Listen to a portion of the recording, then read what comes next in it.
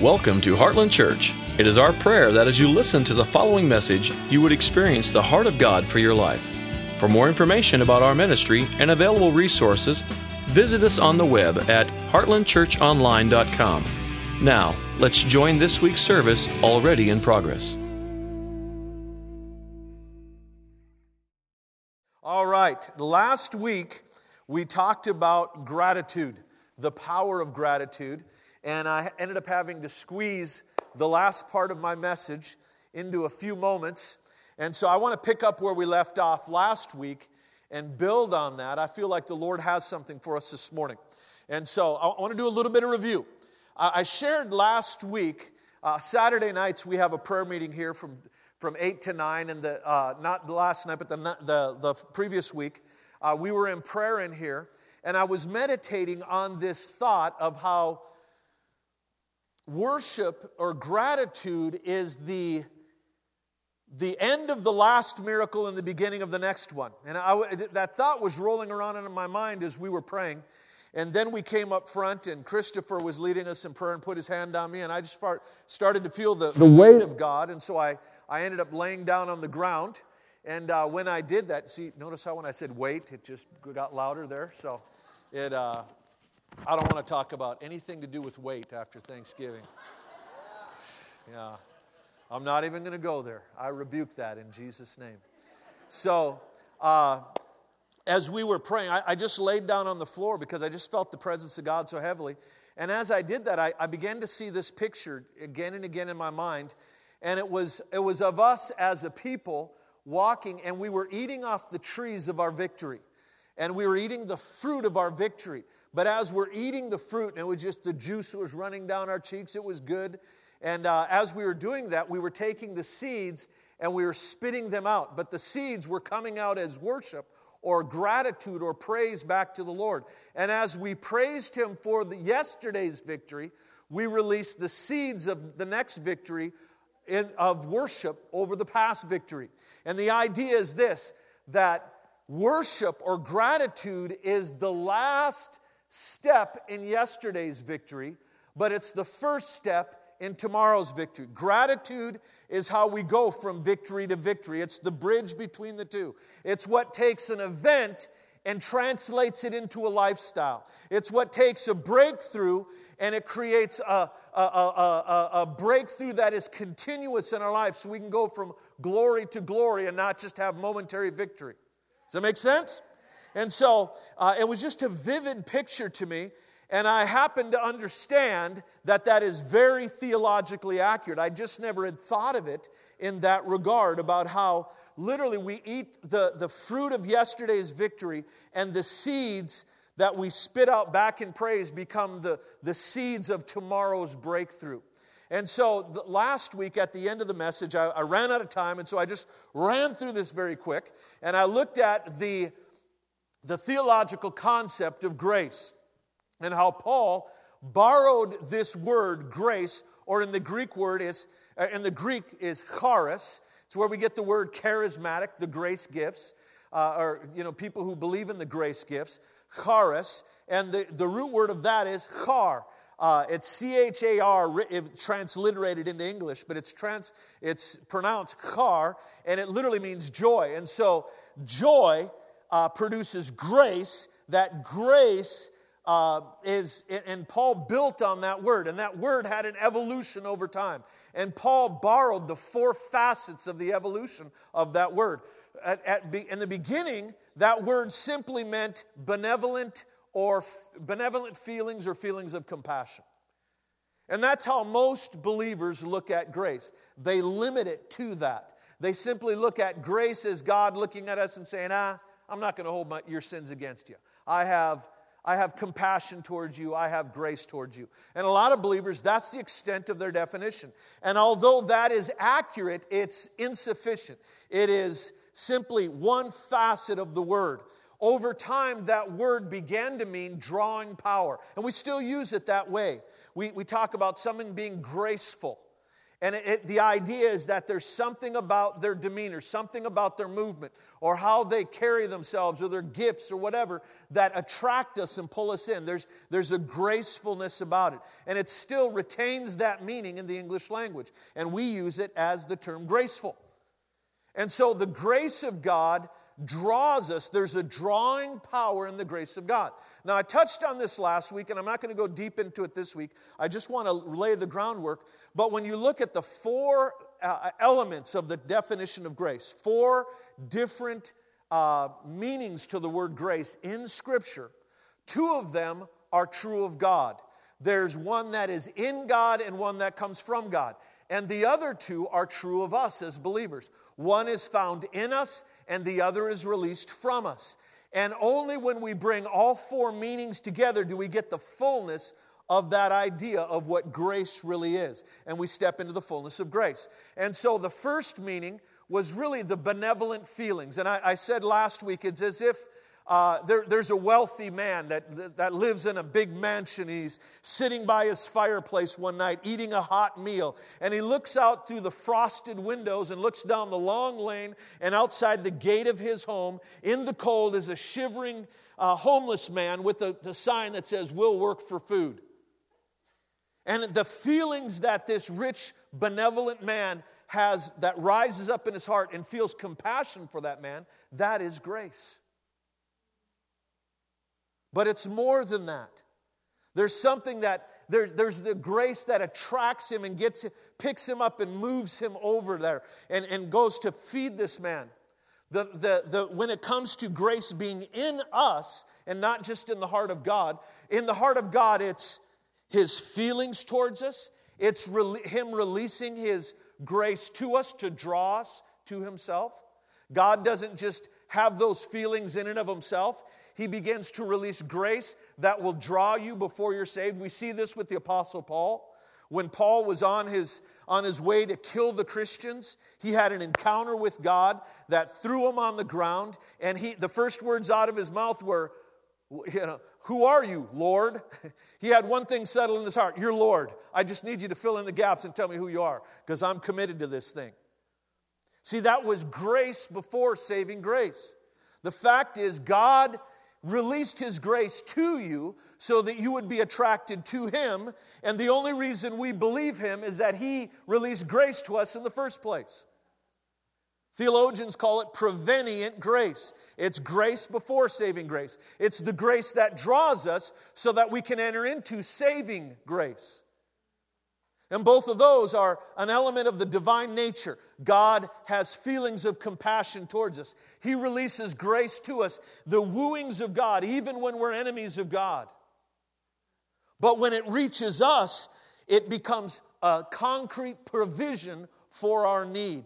And that is also scriptural. It's a scriptural definition of grace. We see this in 2 Corinthians 12, where Paul says, God, he petitions the Lord. He says, "God, I've got this thorn in my side, this enemy, this angel of darkness that is buffeting me." He said, "I'm asking for relief." And what does the Lord say? He said, "My grace is sufficient for you. My power is made perfect in weakness." And in that context, 2 Corinthians 12, grace and power are used synonymously. We also see this in the book of Titus, where Paul says the grace of God teaches us to say no to ungodliness. See, it's the grace of God that saves us, forgives us, wipes out my transgression, but it doesn't just leave me in this vain cycle of sinning and asking forgiveness, sinning and asking forgiveness. The grace of God comes to live inside of me and gives me the strength to overcome sin. It teaches me. It's an instructor. The root word of that word teaching is where we get the word pedagogue. It's an old word for like a male nanny that would discipline a young man or young woman and raise them up. And it's used of the law in Galatians, but it's used of grace in Titus. In Galatians it says that the law is a schoolmaster.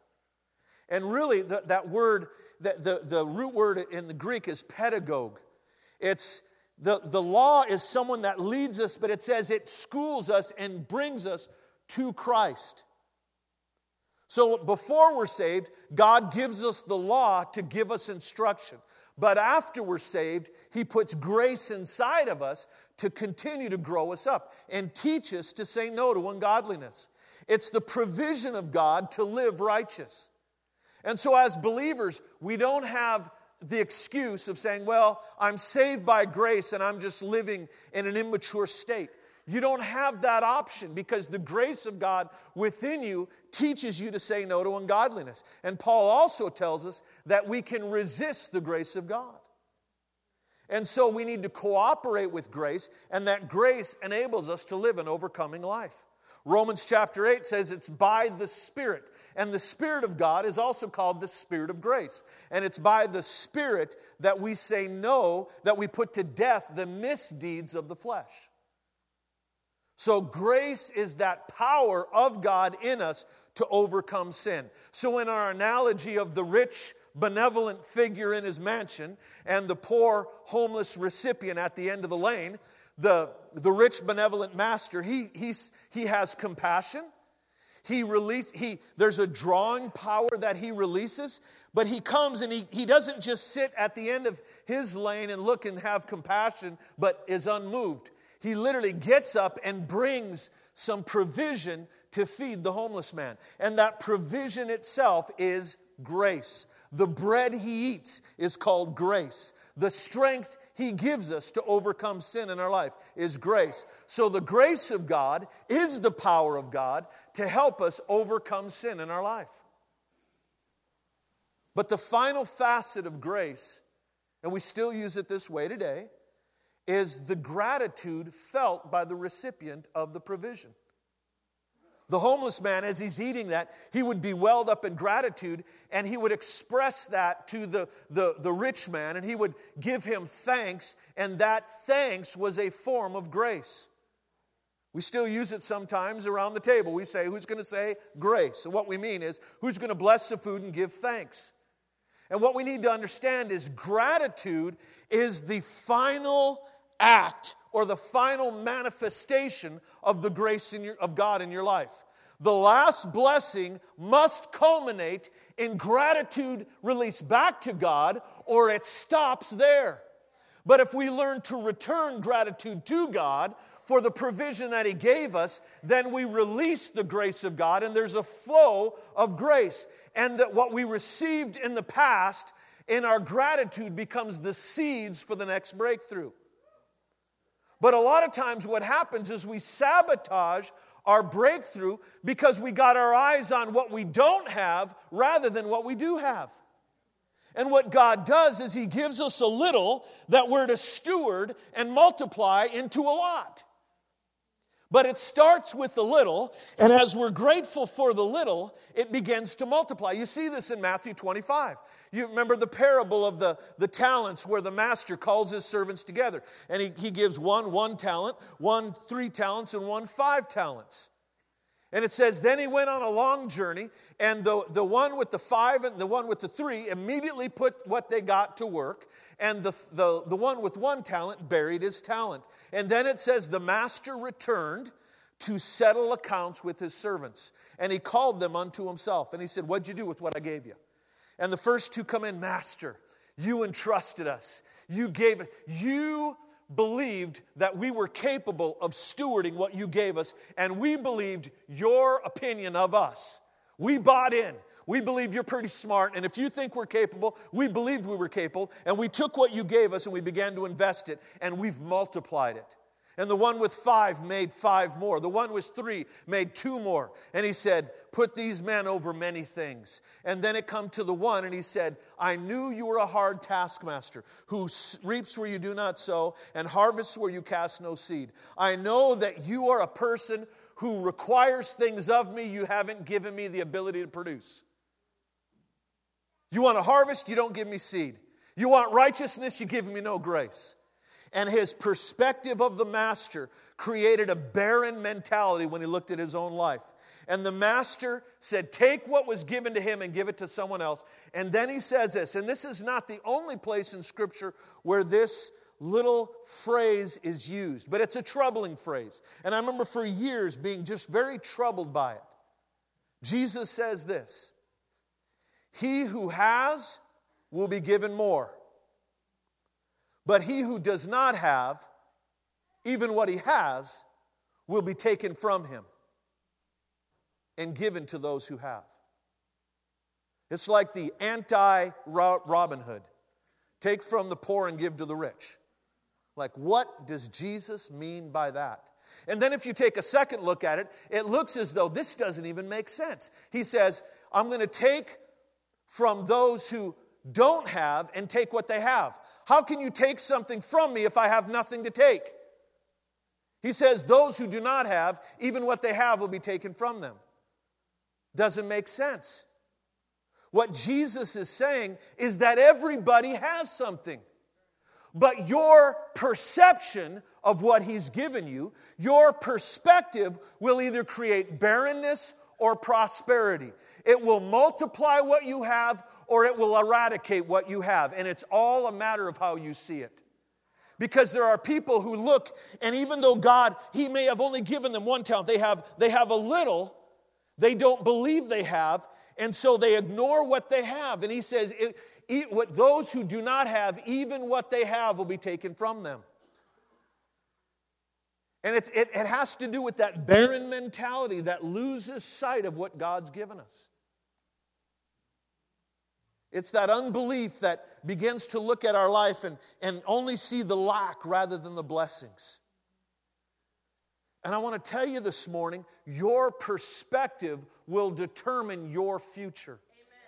Amen. What you believe about what you have right now will determine what you have in the future. And I know sometimes we can get so caught up in the hardship we're in. We've all been there. But we have got to fight the fight of faith and not give in to looking at our lack or looking at what's not going on right. Because if that becomes your obsession, if that becomes what you're focused on, it'll literally eat away at everything else in your life. And you can literally believe yourself into barrenness. Or you can look at the little you have. It's like the old half full, half empty scenario. And if you once had a full cup and now it's only half, there's only half left, it's real easy to say, well, now it's half empty. No, it's still half full. What end of the cup are you looking at? The upper end where there's nothing or the lower end where there's still something? I'm telling you, this is not just some little self-help message. This is about spiritual discipline and spiritual reality. It's about spiritual warfare. What are you focused on in your life? This thing is essential because what can happen is we can contend, receive a breakthrough, and swallow the seeds. We've received the first 3 steps, first 3 phases of grace, but if we don't cultivate the last phase, which is gratitude, and return it back to Him, we plug the pipes. You ever had to clean out the pipes under your sink? There's a trap, and if one end is plugged, there's no flow in the other end. It has to be released before more can come. It's the same thing with grace in our life. As we receive from Him, we return it to Him. As we receive from Him, we return it to Him. And that's how things multiply in our life. But the enemy wants to draw you in and make you a cynic and a critic and only look at what you don't have. And there's not a person in this room that can't look at areas of their life that are very easily, they're true, and it would be very easy to focus on them, and you'd have every reason to be discouraged. And I would dare say there's not a person in this room that also doesn't have some areas of blessing that if they'll focus on them, they have every reason to be very, very grateful. It just depends on where we're focusing on. And so we've got to figure out this thing. Sometimes it's the fight of faith. Sometimes it's just we're walking in faith and it's good and we don't have to try to believe. But there's other times we're having to fight to hold on. Fight the good fight of faith. So I want to look at a principle this week. Let's look at 1 Corinthians chapter 13. Let's jump there. I'm just going to read you one little verse.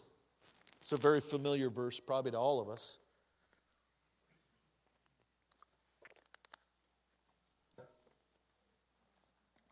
My iPad is very slow. I think my iPad overate this week. 1 Corinthians chapter 13.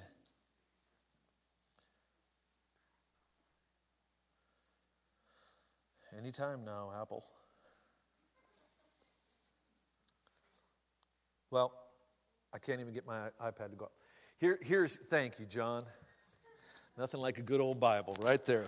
1 Corinthians chapter 13. Quimby would love that.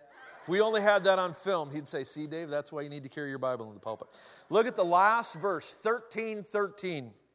And now these three remain, faith, hope, and love. But the greatest of these is love. Years ago, I don't know that I've preached it here in quite some time, but we usually preach it when we go to do pastors' conferences in other countries. Talk about how this passage, this little verse here, gives us the secret to unlocking the human heart. In here we have the three tumblers of the human heart. Tumblers are those little latches inside of a lock. And when you have a key, every little notch is dealing with the tumbler inside of that lock. And every notch is dealing with a different one. And so that unique combination of tumblers, when you turn it, it unlocks them all and the door will open. But if you unlock all of them but fail to unlock the one, if one of your little ridges on your key has been carved down, it's not going to open the door. And in this passage, Paul gives us the three tumblers: faith, hope, and love, the great motivators of the human heart. God is the greatest psychologist that's ever existed. He was the designer of the human soul. And so we've got to guard faith, hope, and love. And there's a significance about the order in which they fall. Faith, then hope, then love. And last week we were talking about, essentially we're talking about faith, keeping our praise alive over what God has done in the past. If you look at the concept of faith, hope, and love, faith points towards the past. It really deals with what God has done in the past. Hope deals with future faith. It's what's going to happen in your future. When you have hope, it's not about something that's been done in the past. It's about something that's coming in the future. And then love, we're rooted in the present. And so this thing of faith is the first step. We've got to guard our faith, and we've got to remind ourselves of what God has done. That's why the children of Israel, when God gave them the Ark of the Covenant, He told them, build an ark. Build a box. It was a small box, and He said, in this box, you're going to overlay it in gold, and I want you to put artifacts of past deliverance. I want you to put Aaron's rod, which symbolized authority. I want you to put the tablets of stone, which symbolized revelation. I want you to put the little jar of manna, which symbolized past provision. And so these were tokens of what God had done for them in the past. And they were to take these tokens of what He'd done in the past and put them in front of them, and they would carry the ark into the battle. There was another title used of the ark. It wasn't only called the Ark of the Covenant, and covenant has to do with God's commitment to us, but it was also known as the Ark of the Testimony. And so the idea is this, that we draw from the things God has done in the past, we put them, you build yourself an ark per se, you take what God has done in the past and you keep it in front of you. Don't let it just go behind you. Keep those things as memorials before you and let it go before you into battle. Let your past breakthrough pave the way for your future one. Because if you don't have faith, you're not going to be able to walk in hope. And so we've got to keep the past testimonies alive. That's why in Psalm 78 it talks about the children of Israel, and it speaks of one tribe specifically. And for the life of me, I can't remember which one it was. But it says that they were armed and ready on the day of battle, but they turned back. Ephraim. Thank you, Vicki. The sons of Ephraim were armed and ready on the day of battle, but they turned back because they forgot the testimony of the Lord. They forgot what the Lord had done in the past, so they lost heart to step into their future. And so we've got to keep a hold of this thing. The fact is, every one of us need to build ourselves an ark. You need to continually remind yourself of what God did for you in the past. You see this principle with David. He's facing a 9-foot giant. He's a young shepherd boy. What does he do? He remembers the bearskin rug on his tent floor and the mounted lion head over his mantle. He said, I've killed a lion and I've killed a bear. He's saying, God gave me victory in the past, so therefore He's going to give me victory in the future. He drew from his faith to cultivate hope. And we've got to keep those things alive in our heart. We need to remind ourselves of past victories. And I believe the Lord wants to break some things off of some people this morning. This morning as we're standing in worship, I've had all these swirling ideas going through my mind. And someone came up to me during worship and shared something they saw in the Spirit. And it kind of snapped me and turned this message. I want you to turn to Zechariah chapter 9, verse 12. Zechariah chapter 9, verse 12.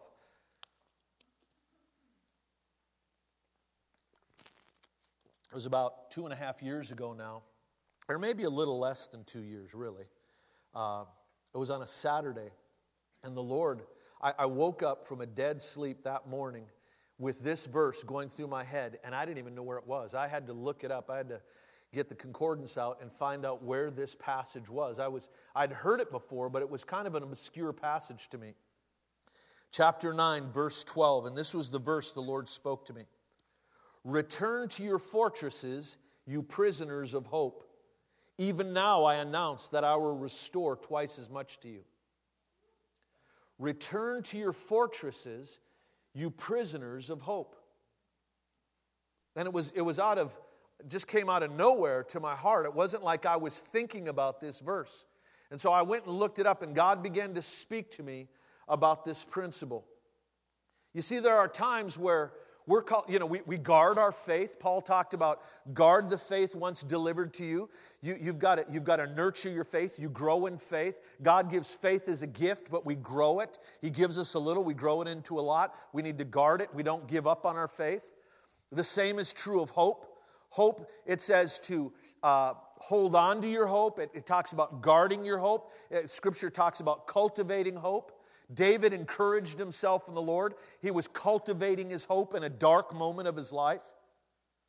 But in this passage, it's not talking about that. It's not talking about us cultivating hope. It's talking about hope chasing you down and putting shackles called promises on your ankles. It takes you prisoner.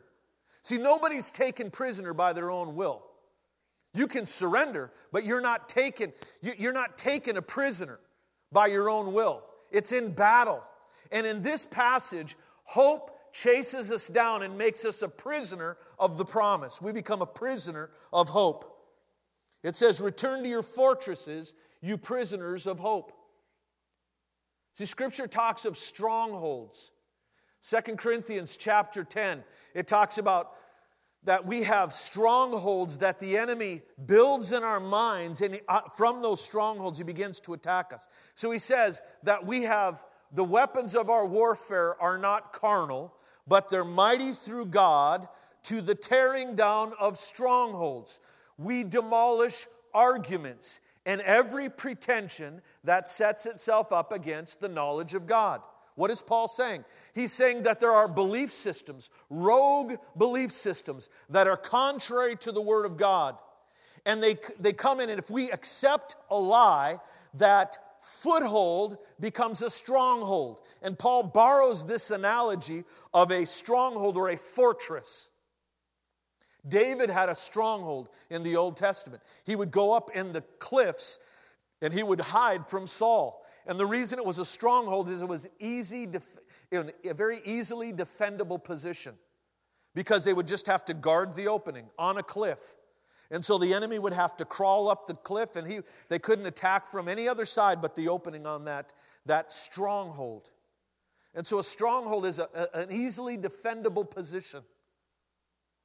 And Paul says that the enemy wants to erect strongholds in our life. He said we demolish these strongholds, we demolish arguments. And so in this case, Paul is saying that the enemy builds citadels built of thoughts. one lie upon another, one belief upon another, and he hides behind the lies, and he begins to attack us. He sets up a lie in our promised land, and then begins to use that position to begin to attack and try to take more land in our life. And so we've got to understand strongholds, and we've got to demolish those strongholds. But those are strongholds made of lies. In this passage, that is not what is being talked about. It's talking about strongholds built of hope and promises and the truth. And the prophet is saying, listen, return to your stronghold, your fortress, you prisoners of hope. It's those who have abandoned their beliefs. They've gotten so discouraged, they've wandered out of the protection of those beliefs. And the Lord is saying, listen, I'm going to chase you down. I'm going to put shackles of hope upon you. And I'm going to tell you, get back to your faith. Get back to the belief system that will protect you. One of the greatest strategies of the enemy is discouragement. If he can take you with those one little thought, one little belief system at a time, the breadcrumbs, he will lead you into a trap that will cause you to lose hope. I mentioned it last week. In the book of Hebrews, it says this: encourage one another daily, as long as it is called today, so that you may not be hardened by sin's deceitfulness. What the writer is saying is that when we're discouraged, we are very vulnerable to the enemy. When we're discouraged, it's easy to harden our heart because we don't see a bright and shining future. The enemy has veiled the goodness of God for our future and caused us to only see the bad. And so there's an encroachment of the enemy, and we've got to fight for faith. And we've got to have eyes to see our brothers and sisters that are in those situations, because they're very vulnerable to being picked off in those times. Because discouragement makes it easy to harden our heart. Encourage one another daily, while it is called today, so that you may not be hardened by sin's deceitfulness. It's easy to believe the lies of sin when you're discouraged.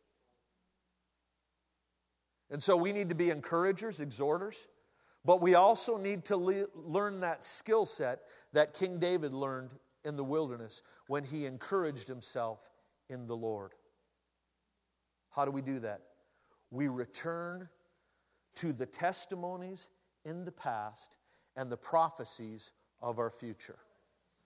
We return to what God has already done for us in the past and what He said He's going to do for us in the future. And testimonies and prophecy become anchors for faith and hope. And so we've got to guard our heart. We've got to become very skilled at reminding ourselves of both. We need to keep a list. We need to keep a testimony list and a prophetic list and return to those often. Because if the enemy can get you to forget about those, he can discourage you and pull you into his narrative that we talked about last week. Remember a few years ago, Chris Valentin, I had heard that he was just struggling. He'd gone into a deep depression. So many of you know who Chris Valentin is. He's an internationally known prophet and got a tremendous ministry. And he had gotten completely worn out. His schedule was crazy. There was a lot of things going on in his family. Just it all culminated to him being very discouraged. And he ended up bedridden for some 9 months, laid on his couch for 9 months. And he said while he was laying there, he was trying to remember some testimonies because he understood this principle. So he was trying to remember, okay, I got to remember what God has done in the past. He said he laid there for 4 hours before he could come up with one miracle that he had seen. Now, if you know anything about Chris's ministry, he's the second in command out at Bethel. They see miracles weekly, tremendous miracles. But yet he had to think for 3 to 4 hours just to remember one valid miracle. And when he remembered that one, then he remembered another and another and another. The fact is, the enemy can encroach in our mind and begin to sabotage and try to veil the goodness of God in the past and the goodness of God in the future. And we have got to steward both in our life. Faith, hope, and love. Guard your faith. How do you do that? You keep the testimony. Psalm 78 is very clear. It says that God wanted to establish a testimony in Jacob. In the nation of Israel, Jacob was a man who became a family, who became a nation. And they had a series of testimonies, and it said that you're to keep the testimony, Jacob, and you're to pass it to the next generation so they can tell it to the next generation. And the context of that is where he talks about the sons of Ephraim who turned back on the day of battle because they forgot the testimonies. We've got to keep alive what God has done in the past. We need to make it part of the stories of our family. Because God is establishing a testimony in your life. And you take the artifacts of those testimonies and you build yourself an ark. And you put a box and you send that box before you. Every time you're facing a new trial, you remind yourself of the lion and the bear. You remind yourself of the provision of God in the past. And it stirs up your heart and it begins to create faith and hope. We've got to learn to keep that grace flowing in our life. And the way to do that is to remain grateful, to let grace not only come to us, but to be released from us back to the throne. But sometimes it takes a fight because the enemy wants to lock you in on what's not happening in your life. And I'm here to tell you this morning that God is good and He has blessed you and He's going to bless you. Don't let the enemy rob you of what He's done in your life. Don't focus on the lack, focus on the provision. Nobody can rob you of what God has for you except you. Let me say it again. Nobody can rob you of what God has for you except you. So keep hope alive. Keep your eyes on the goodness of God. Feed on His promises. What has He done for you in the past? Begin to rehearse those. What has He said about your future? Begin to rehearse those things. And strengthen yourself in faith and hope. Return to your fortresses, you prisoners of hope. God has given you promises about your future. You are on a collision course with future good. You can't help yourself. The only way to avoid it is to run the other way. The only way to avoid the future good is to convince yourself of your own barrenness. God is good. And learn to develop a lifestyle of gratitude so that grace is always flowing in your life. There's grace in the form of blessing and grace out in the form of worship. Grace in the form of blessing, grace out in the form of worship. I'm going to clean your pipes, okay? Gratitude. Worship, a good worship service is like a good Roto-Rooter.